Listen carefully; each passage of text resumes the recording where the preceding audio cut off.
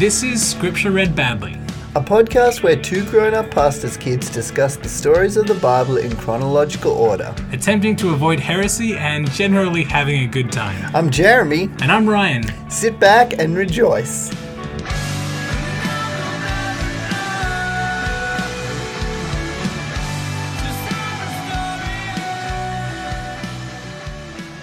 Today's reading comes from Deuteronomy 22:12. Deuteronomy 22:12. You shall make tassels on the four corners of the cloak with which you cover yourself. Thus says the Lord, we shall all be hipsters. We shall all be hipsters. Amen. Amen. Amen, church. I'm Jeremy, and this is Scripture Read Badly. My name's Ryan. Welcome to the show. Today we are going to be talking about Genesis 4 and 5. That is the account of Cain and Abel, as well as from Adam through to Noah. So we begin... Some of the happiest times. Yeah. Some of the happiest times. Including the first murder, the second exile, and a number of other fun events along the way. And the first attempted genocide. Awkward. They really knew how to party back then, didn't they? Yep, they really did. All right, Jeremy, how did you prepare for this episode? Honestly, I made some coffee and I thought about eating a Reese's peanut butter cup and then decided not to. That's fair enough. There was one time I ate M&M's for breakfast and it was a bad choice, so I respect that. It's always a bad choice. What did you do? I prepared for this episode by listening to a song called The Marked One, which is about Cain and Abel by the band Weather cool. Permitting, and Yep. by eating some homemade nachos. Whoa, nice. What was on the nachos? We just had beans and cheese, but they were Mission corn chips, chili and lime flavored, so it was pretty tasty. Oh, there you go. Homemade guac too. So about. that is how you prepare for an episode of Scripture Read Badly. Homemade guac? Yeah, mate. Yep. Through that. All right, so we begin this week talking about Adam knowing his wife in chapter 4, verse 1. He should probably know his wife.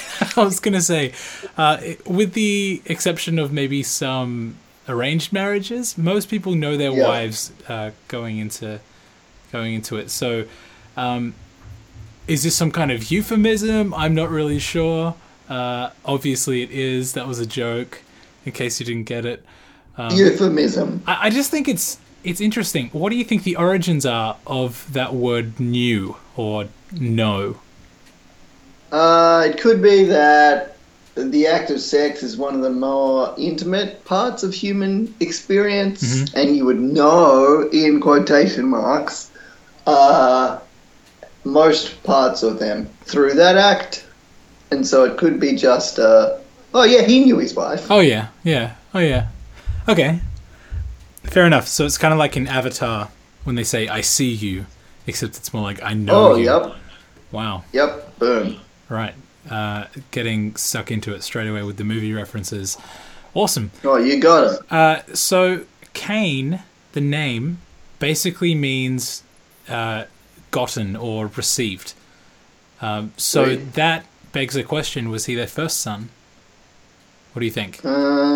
Highly possible. Because she's like, I have produced a man with the help of God. So she's like, whoa, this is a new thing that's never happened. Or maybe he wasn't, and she was just crazy. Or maybe she said that every time they had kids. That's true. Or maybe that's just her song that she sings. Maybe they had many women already. So yep. A bunch of daughters, and then they're like, whoa, first son. That's crazy. And then made a big deal of it. So then he became like the one to inherit everything, the firstborn, all that type of thing, as far as the male goes. And then when God says later in this passage that he'll put a mark on Cain so that no one kills Cain, he's referring to his sisters killing him. Right, yeah. So we'll get to that later, wondering who Cain thinks is going to kill him.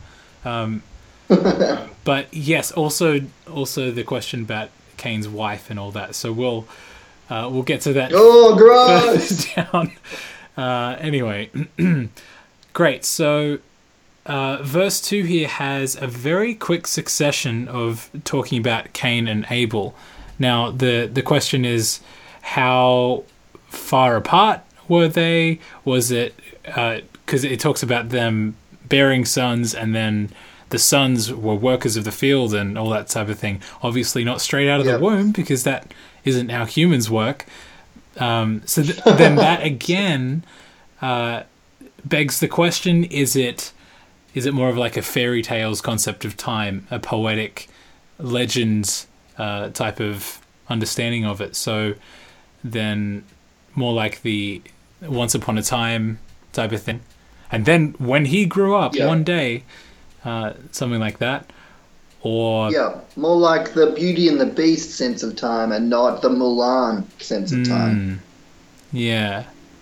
Because it doesn't really have years at all. And you would think if they were into the perfection of reporting the time, they'd be like, and 2 years later... Yeah, I mean, later on in chapter 5, it talks about that type of thing, when it says Adam was 130 years old when he had Seth, and that type of thing. But we don't know what time was like prior to the birth of Seth, and we don't know how old Cain and Abel were, or how old Cain was and how old Abel was when he died. So, who knows? That could have happened 400-500 years in? I don't know. But or Cain could have been like 15 and going through his angsty period. Yeah, that's right. Way too much Marilyn Manson. He's out there working the field and tending his livestock, listening to some Marilyn Manson. And then Abel comes out and he's like, "Oh, I'm feeling so dark and broody." And God said broody. He liked Abel, so and then, I mean, obviously it's a little bit more serious than that, but one thing leads to another, and the next thing you know, he's gone all emo on God, and so he's moved into listening to some Dashboard Confessional or something. Oh no, you're gonna exile me! Woe is me! The Bible spoken through songs. Yeah. That should be a new project as well. Wow, yes. So we're not gonna patent that one. So anybody out there that wants to do the Bible through song, go ahead and do that. Please do it. We're already attempting to do... to read scripture badly. To read scripture badly, and to sometimes reference Star Wars Does the Bible, which is a side thing we have going on. Okay, so still in verse 2, they're talking about different roles that Cain and Abel had, and that would obviously be because there's so many things to do when you're subduing creation, that type of thing. So was the purpose of keeping sheep, was that just for wool? Obviously they didn't eat sheep or they weren't instructed to eat sheep by God until after the flood. So interesting. Were they just keeping it for wool or as lawnmowers or what? What do you think? Or milk? Does sheep do milk? Oh, maybe. They must. Goats do milk, so... I don't know much about the biology, anatomy of sheep, but my guess is most mammals would do milk of some kind. That's true. But I've never heard of sheep. And then they can make cheese. Sheep cheese. He's a dairy farmer. Yeah. Yep. Dairy sheep. But are you trying to get to the idea that they had the sheep for sacrifice? That is one way of arriving at a conclusion here. I mean, that is one conclusion you could arrive at, not one way you could arrive at a conclusion. But yeah, so the question is, what was the purpose? If it was just for wool, or if it was the simple, I guess, the symbolism of tending to creation. So he's been assigned to look after this flock because God is a shepherd and all that type of thing. So he's meant to be doing what God does with people. But I just didn't really know about why they would have them. So it could be that it was simply for the sake of sacrificing. But then they did make a lot of tents and things, so they would have needed wool and and whatnot, and it gets cold in the winter in that part of the world. So I don't know. I never thought of the milk part, and I'd never thought that they actually tended them for sacrifice, because later in the passage I asked questions of myself that we'll get to soon that refer to that when we get back to that. And then the story could be filled out and make more sense, not more sense, just be a little bit different if they also had like 10 other children doing different things. So it's not just those two in the field. Yeah. But then Genesis isn't very much like that, is it? Because Adam and Eve is just one and then two people. So I think adding in extra people would just make it confusing, and the understanding of how God interacts with humans and how humans are to interact with God. I think that would get a very, very confusing for especially the generations that had these texts early on. Yes. So we move on to verses 3 through 5, where it talks about Cain and Abel offering gifts to God or sacrificing to God. Now, in my ESV study Bible, it said that there are two inferences that would explain why God was happy with Abel and unhappy with Cain. Now, the first is it emphasizes the word firstborn in Abel's sacrifice. So he sacrifices the firstborn sheep that he has. Yeah. That tends to indicate that it's a more costly sacrifice from Abel. But then again, that isn't really that clear. Nope. So the second inference could be that Cain's resentment for his brother and anger against God that he shows later on, that portrays and displays his evil heart. So there was something a lot deeper going on inside of him that God was unhappy with, and therefore God shows that it takes more than an offering to be right with him. It requires a righteous heart and repentance. So what are your thoughts on that? My question was, where were the rules stated for what God liked as sacrifice? Like, we don't have a report up until this point of God saying, I only accept sheep. Because if God had said that, then Cain could have swapped things with Abel to get a sheep to offer.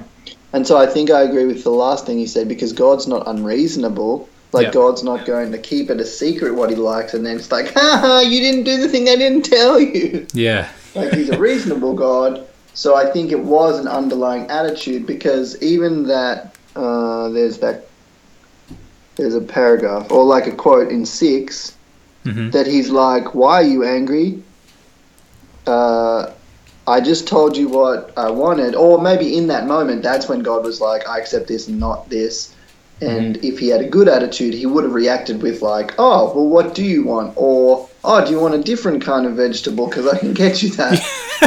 That's right. Oh, and you don't like yams? Oh, sorry. Yeah, you don't like yams? What?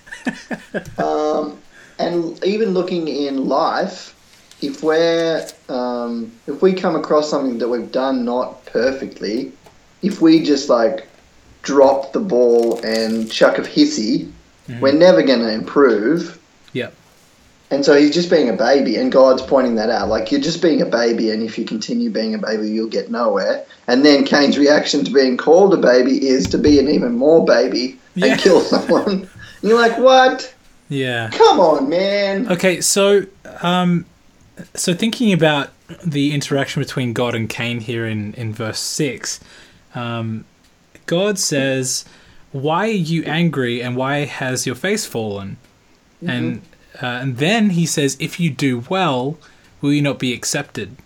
Yeah. And if you do not do well, sin is crouching at the door. Its desire is for you, but you must rule over it. So what I was wondering about here in this little passage was, when God says, if you do well, surely that's not meaning if you give me more vegetables.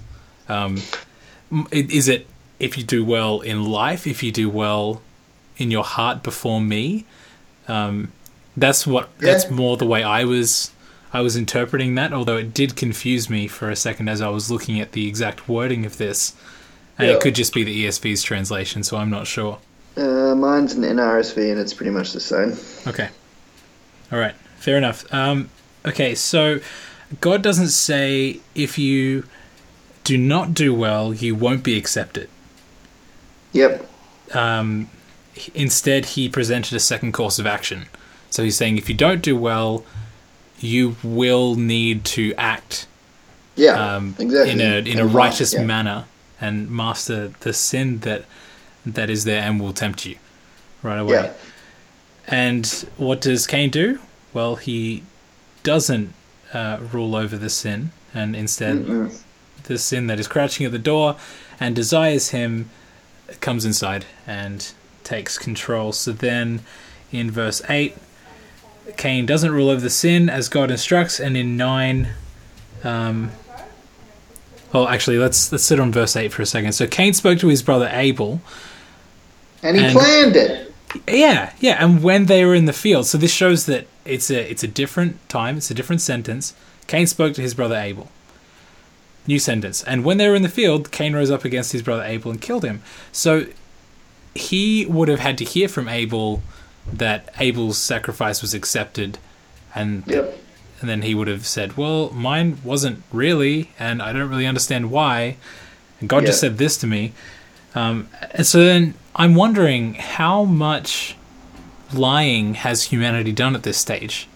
If the first lie was told back in chapter 3, then are people already used to lying because it's been a number of years, or is lying more still of a taboo thing and you don't want to do it and you don't really want to even think about it because it's so against God? So I wonder if Cain would have, in his jealousy of his brother, if he would have lied and said, yeah, God accepted my sacrifice too. Yeah, I'm fine. I'm the eldest brother and I sacrificed like you did.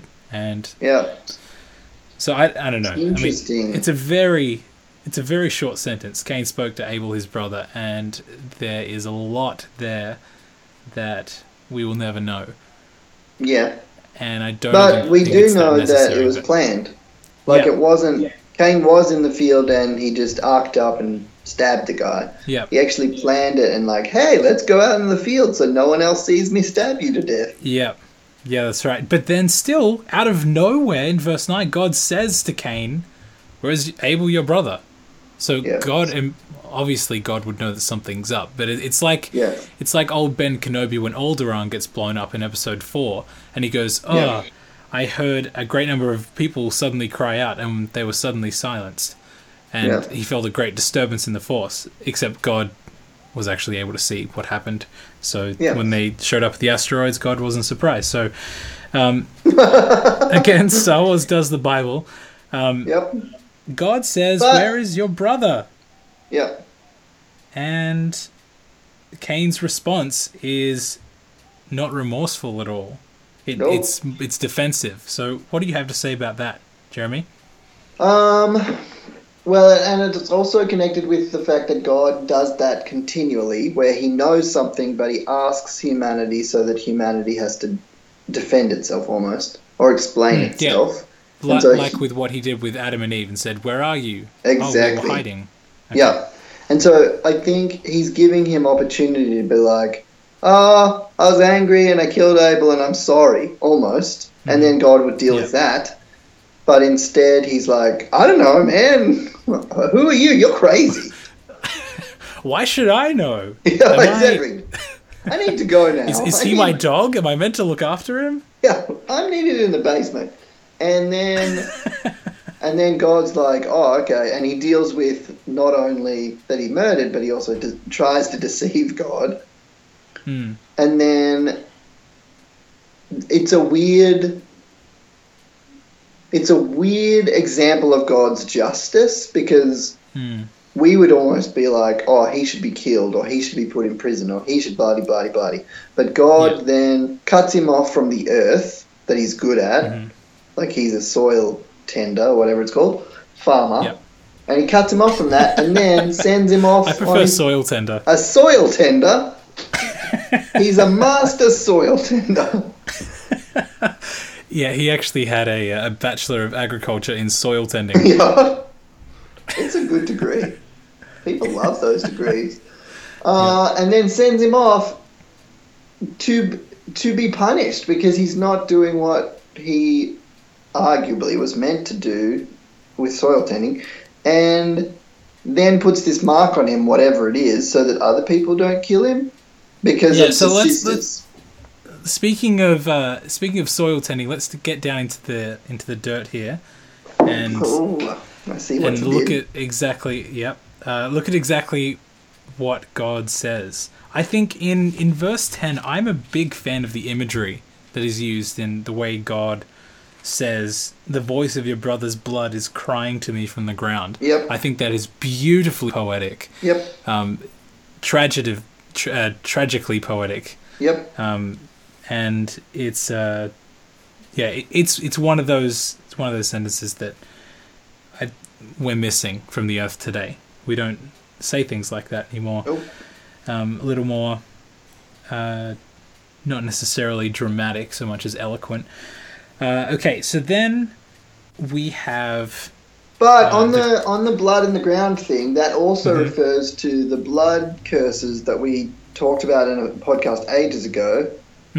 That when we kill each other, that actually does things to the land that we're on, and then God guides the Jews through how they deal with that as well. So, and when you talk to some people who read through Genesis, they talk about the red thread of violence and how there is this little thread through all of the stories of how humanity gets more violent and then less violent and more violent. And this is one of those things where it's the first murder and it's the first, almost court case, because God cross-examines him to make sure that he's guilty and then gives him a punishment. And part of that is that there's now this blood guilt in the land and it cries out. Anyway, you were talking. Yeah, no, that's interesting because they were in the field, number one, and that's where Cain was the master soil tender. Yeah. And God says, "Your brother's blood is crying to me from the ground." And so then that would make sense that the blood that was shed in murder that landed on the ground in the field where he was tending soil, that is what curses the ground for him. Yeah. Well, that's pretty cool. I like that. Yeah, that's crazy. I mean, it's not something that I would like to have happen to me, but Nope. yes. So then God, like you said, he curses the ground, and then he exiles him. Yep. So he says, "You shall be a fugitive and a wanderer on the earth." Now, the crazy thing here, and you've talked about it a few times, this mark, the crazy thing is, even though God cuts him off, he still protects him. And he is essentially allowing Cain's descendants to thrive and to be fruitful and multiply like he wanted them to. And then it ultimately leads to his descendants, I don't know if this is directly related or not, but becoming masters of different trades than than tending the soil. So I wonder if that is at all related. God was closing off the door for Cain to be an amazing gardener, and instead funneling him into a different path where he could make different choices, and then his descendants could be musicians and tend livestock and be nomads, and then also create weapons and stuff. So which could be a microcosm of God's progression from a garden to a city. Interesting. Huh. Which we'll get to at some stage in this podcast. Yeah. Okay, so he's sent away and ends up settling in the land of Nod, which is east of Eden. And he ends up building a city, naming it after his son, and all that type of thing. But the question here is, when it says Cain went away from the presence of the Lord, was that... does that mean God didn't have anything to do with him anymore? Or was it more that physical spot where God stood to confront him, that ground that had been cursed? Did he leave the presence of God in that blessed land and have to go create a city in a different hard land? Yeah. And from your knowledge of the overview of the Bible, is the presence of God usually talked about from a physical place, or just the presence of God being there? In Acts, when the fire came, it was definitely both a physical place because God told them to go there, but also God's presence was just there. Mm-hmm. And when, was it Ezekiel? No, it wasn't Ezekiel. Who was the Elijah. When Elijah did that whole smashing the altars with fire, God's presence was there. Mm-hmm. Just because Elijah was there to invite him almost. And then the fire and I was about to say snow. It's not smoke. It's smoke. The smoke and the fire that led the Jews through the wilderness, that was a physical location, but also God. So you might be right in that. And all that. Yeah, that he was walking away from a physical presence of God. Mm-hmm. And maybe God stopped speaking to him from that point on. Well, maybe it was more of they went from a face-to-face conversational relationship, even though it pained God to go after it because Cain was a bit of a butt, to being more of the God being an overseer and a helper, like his spirit being with Cain. So it was no longer like hearing the physical, the audible voice of God type of thing, and more of an impression-based relationship. I don't know. Yeah, it's something that I think a scholar would have to have an answer to. And by the way, if you listening have any answers to any of these questions that particularly I am raising, but ones that maybe we don't have the most satisfactory answers to, please email scripturereadbadly@gmail.com and you can tell us what the heck we got wrong. And we would love to hear from you, and you can also tweet at us or put it on Facebook or something like that. Love to hear from you. Okay. We also really like compliment sandwiches, so feel free to say nice things at the top and the bottom. Yeah. Hey guys, love the show. It's really awesome. By the way, when you said this, that's actually wrong. This is a more accurate way to look at it. Keep it up, guys. You're the best. That's a great template to use. Okay, so who the heck was Cain's wife? Was it his sister? Probably an angel. Ooh, interesting. Okay. Or it could have been one of his sisters. That's the other gross part. Yeah, I mean, there's I'm sure there's a Star Wars analogy here somewhere about a brother and a sister kissing, but... definitely a Star Wars analogy. We'll try and steer clear of that one to not incriminate Star Wars so much. So instead, let's incriminate the Bible. No, that's not what I'm saying. Yeah. No. Don't hear that.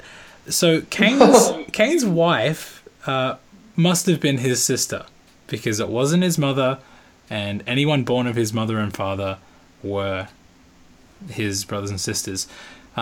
We see throughout Genesis, obviously, that there wasn't any laws against incest, and that is primarily because of the be fruitful and multiply thing. You have to start from one spot in order to get people way out there to the point where the genetic crossing no longer has any detriments, or has far less. So Abraham marries his half-sister and all that. We'll get to that in a few weeks, but we have... Unless God made extra people that he didn't talk about because he didn't need to talk about them.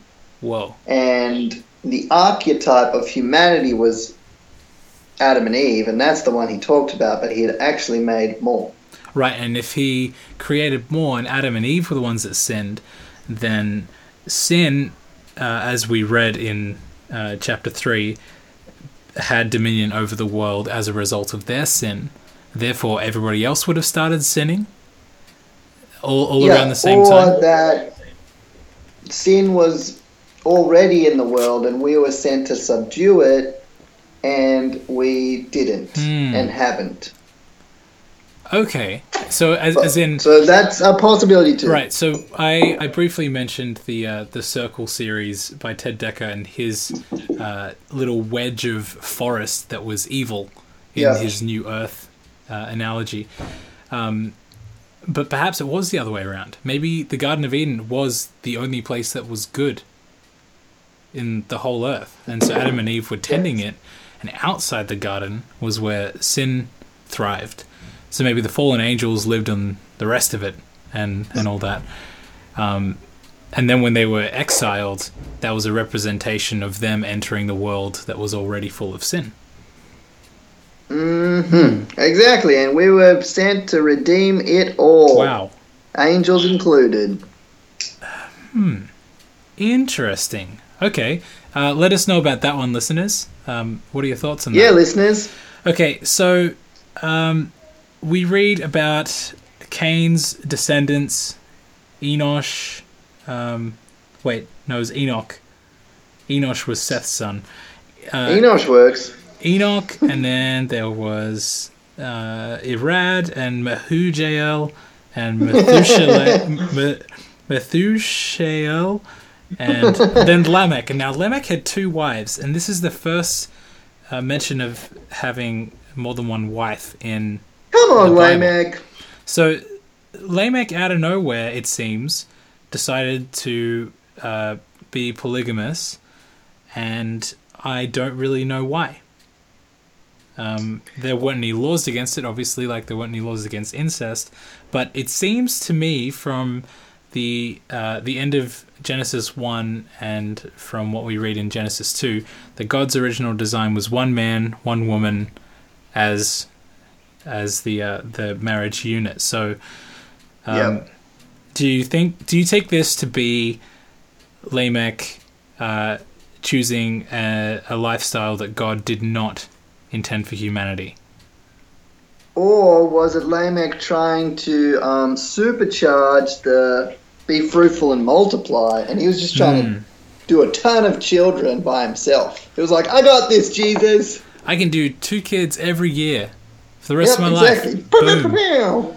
And now we do read in a whole bunch of these, it says, and they had other sons and daughters. So we get the sense that things are moving along, humanity is multiplying, all that type of thing. So yes, that is a question about Lamech. We don't know very much about him, but we do know that his sons were the ones that were the fathers of all those that dwell in tents and have livestock and play the lyre and the pipe and forge instruments of bronze and iron. So Lamech was, from what I can gather, the one that enabled the blessing in disguise of Cain's exile to come into reality. Now, if you're following along at home and you remember us talking about the crafty serpent being the first example of arts and craft in the Bible, this was actually the correct answer in that class that I was sitting in. Jubal being the father of those who play the instruments. So, yes. Good old Jubal. Yep. What a great guy. Good guy. Okay, so then he says to his wives a couple of things. I've killed a man for wounding me. So it seems to me that Cain kind of started something, because this is the second account of murder, but obviously we can't take this to be the actual second account, because this guy that he killed wounded him, struck him. So we see that violence has become a more common occurrence in the world. So I thought that was interesting to have a second a second little reference to violence there. And then he says Cain's revenge. If Cain's revenge is sevenfold, and then Lamech's is 77-fold, that seems a little bit excessive and proud. But still, Cain's revenge sounds like a great screamo band name. So or Avenged Sevenfold. That also sounds like a good band name. They are a very good metal band.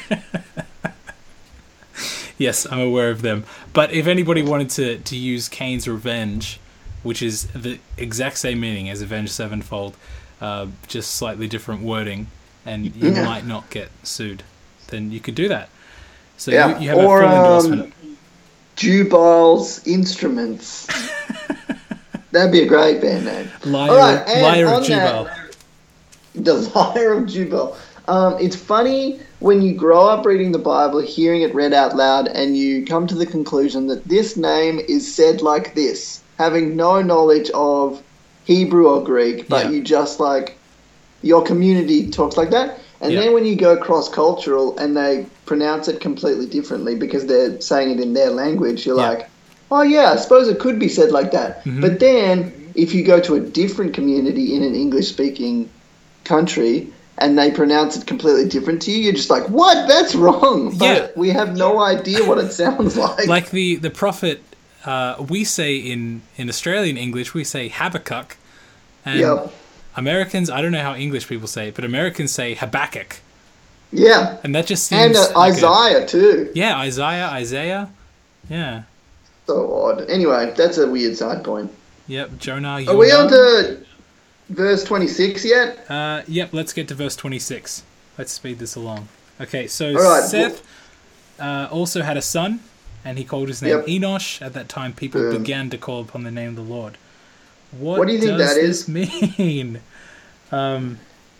Also, sorry, just to jump back to verse 25 for a second. Yep. So Seth was born... so after this whole account of Lamech or Lamech and his sons, it says, and Adam knew his wife again, and she bore a son and called his name Seth, for she said, he forgot her for a bit. Yeah, so I'm wondering, chronologically, we're kind of getting to the understanding that chronology isn't the most important thing as to the story of this account. But does that mean that Seth was younger than Lamech's sons? I'm just a little bit confused at the order of this. I understand that we were seeing things from Cain's perspective, but that's kind of like reading a chapter on Cain and then reading the epilogue of Cain's life and his descendants, and then we jump back to before the murder of Abel. I don't know. It has to be after the murder of Abel, because Eve says he's appointed me another offspring instead of Abel. So I'm just wondering if Uncle Seth was a couple of generations younger than Lamech. I don't know. And not the theme, but what has happened in Genesis up until this point is very much the same, especially the first two chapters when they're like, this is the account of creation. Oh, hang on, here's a different account of creation. Yeah. Like, it's not necessarily in any specific order, it seems. Mm-hmm.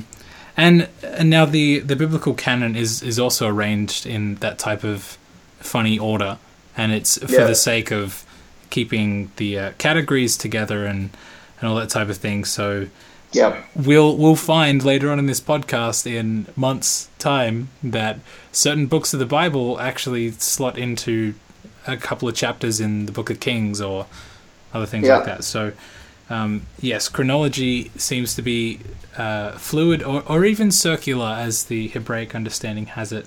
Yep. Those are some good words. Chronology, Hebraic. Yep. I like these words. Mm-hmm. Okay, so now we move on to... do you have anything else to say about verse 26 there, right at the end of chapter 4? About what you were people talking beginning about to call upon the name of the Lord. Yeah, about Cain walking away from the presence of God. I wonder if this is referring to them being like, oh, we remember God. We should probably talk to him again. But I'm not sure about that because then the flood happens, so it doesn't look like humanity comes back to God at all. Yeah, so this is in Seth's descendants, not in Cain's. So it seems to me that in the city of Enoch or whatever, Cain's... Yep. So in the city of Enoch, where Cain went to, in the land of Nod, it seems that they do not call upon the name of the Lord. Yet, when Seth had a son named him Enosh, people began calling upon the name of the Lord wherever Adam and Eve and Seth and all their descendants were. That seems to me what's happening here. So maybe there was a great... the great heartbreak and the exile of Cain and all that. Maybe they forgot. They were so caught up in their grief and their and all that thing that they forgot to call upon the name of the Lord. Yep. Maybe that was it. Maybe the depression was great. Okay, so in a couple of chapters' time, we see that the earth is evil and all that type of thing. So as you said, I'm wondering about this, people calling upon the name of the Lord, and whether that had... Maybe that meant they were crying out to God in saying, we need help, we need deliverance, that type of thing. So I don't know if during that time period that was when the Nephilim and everything happened, or what. But moving into chapter 5, we have many people listed, well, exactly 9, I believe, the descendants of Adam. Enoch was the 7th, and I remember that from the book of Jude, where he references Enoch, and we'll get to that in a sec. But Adam was 130 years old when he had Seth. So I guess that's enough time for Cain to have grandkids. So, again, little baby Uncle Seth could have been a thing. In verse 5... I think it's interesting that Adam isn't the one that lives the longest out of everybody. He lives 930 years and ends up being his 8th descendant that lives the longest out of anybody. 969, I think, Methuselah. Yep. So, he was old. Oh my goodness, was he ever? I wonder how Adam died. Was it a mistake? I wonder if he was murdered. You're the one that did this to us. Yep. Yeah, who knows what it was like. Was it like Mad Max back then? Or was it... Oh, sweet. So, many people just... It was just a bloodbath? Or was there something a little more mournful and sad, do you think? Yeah. Like, if he got to his funeral would have been huge. Oh, everybody would have known him. Or known of him, I guess. Without him, there would have been no one. So, wow. Yep, imagine how long that would have lasted. Look, I honestly, I can't even begin to fathom how heartbreaking it would have been for Adam to die, because nobody had, apart from the murder of a number of people, nobody had actually lived out their life and died an old man. Yeah. And he would have been the oldest of everybody. So it would have been like later on when Caleb... with the Israelites coming out of the desert, he was the only old man. Caleb and Joshua were the only old men in the whole thing, because everybody else had died from their generation. So people wouldn't have remembered old people. They would have thought everybody that is in their 80s is conquering armies and whatnot. So Adam's funeral, And then I wonder if Eve died earlier than that, or if that was quite sad for her too, and she went on to be really, really old. Or maybe she... Yeah, so it could have followed the typical life expectancy of modern day. Maybe she lived to be over 1,000 years old and lived 60-odd years without Adam. But yeah, there's many times where it says they had other sons and daughters, so obviously the population is increasing. And then eventually we get to Enoch. What's your take on Enoch? Who is this dude? What happened? And why is there such a big fuss made about him? In that he gets given 2 sentences instead of none, of actual bio. Because he walked with God, And then he was no more because God took him, which is crazy because that doesn't happen to many people. Yeah.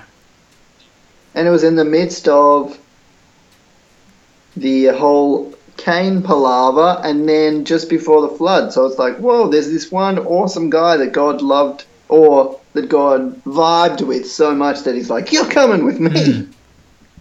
Mm-hmm.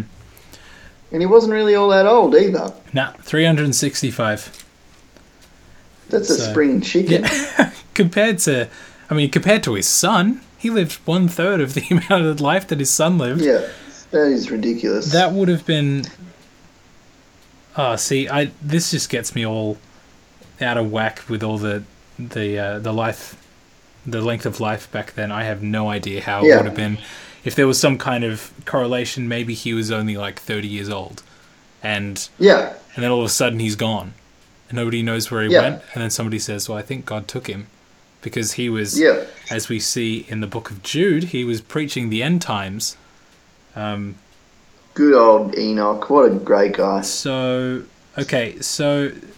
this is the book of Jude. I'm just going to jump forward here in my Bible if you're following along at home. Jude's right before Revelation. So jump to Jude, Chapter Jude. Jude, verse 14 to 16. That's where we read about Jude. And he's talking about evil people and wolves in sheep's clothing and all those types of things. And then he says, it was also about these that Enoch, the seventh from Adam, prophesied, saying, behold, the Lord comes with 10,000s. That's an interesting... With 10,000s and thousands. With 10,000s of his holy ones to execute... to execute judgment on all. Again, scripture read badly. This is an example of that. On all, and to convict all the ungodly of all their deeds. There's a lot of alls of ungodliness that they have committed in such an ungodly way, and of all the harsh things that ungodly sinners have spoken against him. These are grumblers, malcontents, following their own sinful desires. They are loud-mouthed boasters, showing favoritism to gain advantage. Now, I was reading in my ESV study Bible, and it talks about Enoch. And he says, it does not necessarily imply that Enoch was literally the seventh generation descendant from Adam, which I think is an interesting stance for a study Bible to have. And that's kind of what we're getting at here. Jude describes the coming of the Lord as Enoch prophesied, and he quotes from 1 Enoch 1:9. I've never read the book of 1 Enoch. Whoa, we need to read that badly. Yes, we do. If you can pull that up in your studio, that would be awesome. I will. Okay, so Jude is citing the content of 1 Enoch as true and prophetic as of the return of the Lord. Now, we see throughout church history people saying that such and such a book is apocryphal and it shouldn't be included in the actual canon, and even Martin Luther wasn't too keen on, I think it was the book of Jude and Hebrews and something else, like 2 Peter or something. So he wasn't... Throughout the years, there have been a number of books written. And I guess it'd be like us saying, well, in the book of Mere Christianity, C.S. Lewis says this, and it's like an extra biblical source as opposed to a direct canonical scripture reference. So have you got 1 Enoch there in front of you? I've got the Wikipedia page. Is that what you want? Sure. Tell us about 1 Enoch. It's an ancient Jewish religious work. Mm-hmm. But the later part of it, the Book of Parables, is probably the 1st century BC. Right. Okay. It is not even used by the Jews apart from Beta Israel, which I don't know what that is. But it is regarded as canonical by like some really odd side churches or boundary churches. But it was found in the Dead Sea Scrolls. Obviously. Okay. Yeah. Right, yeah. So the Dead Sea Scrolls and all that, if you're not familiar with it, are a collection of, as Jeremy just said, they're kind of like some books of the Bible, but also some apocryphal works and believed as scripture by some side sects of Judaism and other religions. So, okay, that's interesting. I think it's always been a point of contention that Jude quotes from Enoch. Yeah. But from what we understand of Enoch, as we read about in the fact that he did prophesy about the end times, all that type of thing, that's potentially a reason that God would have taken him away. Because he's saying, well, this stuff is actually applying to far further down the line than you're talking about, but you're getting revelation, you're seeing future events, but they're not for right now. So if you go around spreading it, then maybe, I'm not saying God killed him, because he's like, you've got it wrong, don't spread this heresy. Yeah. It wasn't like that.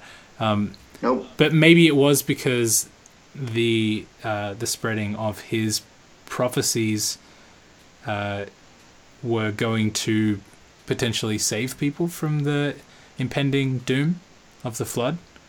So, yeah, and I wonder how much Noah was influenced by this guy.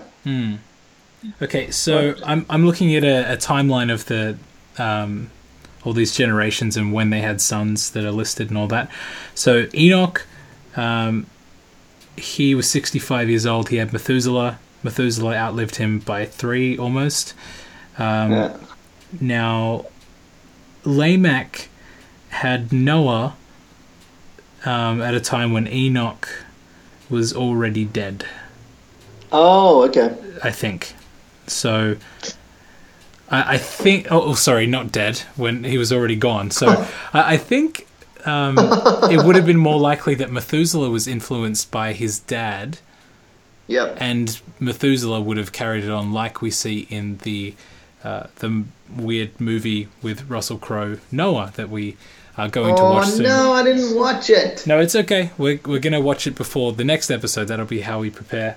Yeah. So I think the next one is the account of Noah. So, yes, so it's more likely that Methuselah was like the guru that lived for a long time, and he saw that his dad was taken away, so he would have gone, I don't really know how to take this, what my dad was saying.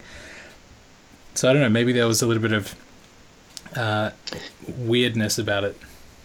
And someone would have had to have remembered it enough to be able to write it down when they had paper. Because back then it was still oral history. Yep. So what Enoch was ranting about, whatever he was ranting about, there must have been like a sect back then who were like, Enoch is talking for God and we're going to believe in this sort of stuff. But then, and so he must have... See, it could have been that went down through Methuselah and then to Noah's pops, to Lamech again. And then one of Noah's pops had to have known it enough to put it on paper. Yep. That is so odd. So Noah probably grew up at least hearing the prophecies secondhand. So then he and his descendants would have carried that on. So that's an interesting way to view it. Or it could have been a completely heretical writing later on by some dude that claimed to be a descendant and all that. So don't know about that. But maybe that's why it's not. Anyway. Yeah. So Methuselah, some have speculated, lived until the flood and then got killed in the flood. And that's the reason he never reached 1,000 years. He was so close. He was. I mean, to be within 31 years of being 1,000, you'd think, I don't know, but let's just say, in the words of an old Jedi Master, when 800 years old you reach, look as good you will not, Classic Yoda. He does not have a nice face. No. But I don't think I would have a very nice face if I was as old as him or Methuselah either. So maybe Methuselah was a Jedi Master. And we see a little bit of that in the Noah movie. So keep an eye out for that. That's pretty cool. He has a Jedi moment. But Lamech gave Noah a prophetic name. And the prophetic name was to be the relief from the cursed land and painful toil. Whoa, cool. It's incredible how true that would end up being, because only him and his sons and his family were the ones that survived and were able to experience relief from the cursed land, which was wiped out and destroyed in the flood. So that's that. And then in verse 32, as we bring this chapter to a close, Shem, Ham, and Japheth. It says when Noah was 500 years old, he had Shem, Ham, and Japheth. That does sound like a pretty tasty meal, actually. Yep. I'm wondering, were they triplets? If he had them... That would be so cool. If he had all three of them when he was 500? Or is time different?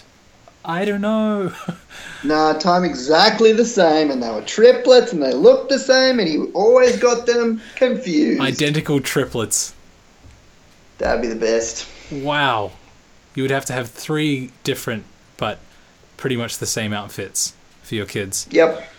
That would be just brown dresses. Brown dresses, but one of them would have a picture of a pig on it or something, and he'd be dead. Do you have anything else to say about these stories that we've gone through today, Jeremy? Continuing the, what is it called? The red thread of violence and God's reaction to it. So there was the trial with Cain that he made sure that Cain knew what he did wrong, and then he gave him a punishment. There was, and then that turned into redemption, and his family line seemed to produce things and invent things and bloody. And then you have this huge list of names which would have been important for the Jews, because even with me, most of my starting conversation with anyone is about my family, and so this would have been important for them. And then you go into the next chapter that we're going to talk about, which is another of the red line of violence. And it's one of those chapters where people point to prove that God is terrible. And so it'll be interesting talking through that, because God isn't terrible, because through Jesus we see that he's awesome. Yeah. Also, I love Ham. Ham is great. Now, in the next chapter, we will talk about the Nephilim, which is obviously a very small and non-controversial topic. It's totally not. So that's going to be pretty fun. Yep. But yes, lots of things to think about from the chapters this week on Scripture Read Badly. If you have any answers to any of the questions we've asked, or any thoughts, comments, or compliment sandwich criticisms, then send them to scripturereadbadly@gmail.com. Facebook them to us. You'll be able to find us there, and on Twitter as well. That would be awesome. We would love to hear from you. And with that said, this is the end of another episode of Scripture Read Badly. I'm Ryan. And I'm Jeremy! And you're the best. I don't remember how we said we were going to finish it, but... I don't either, but that was fine.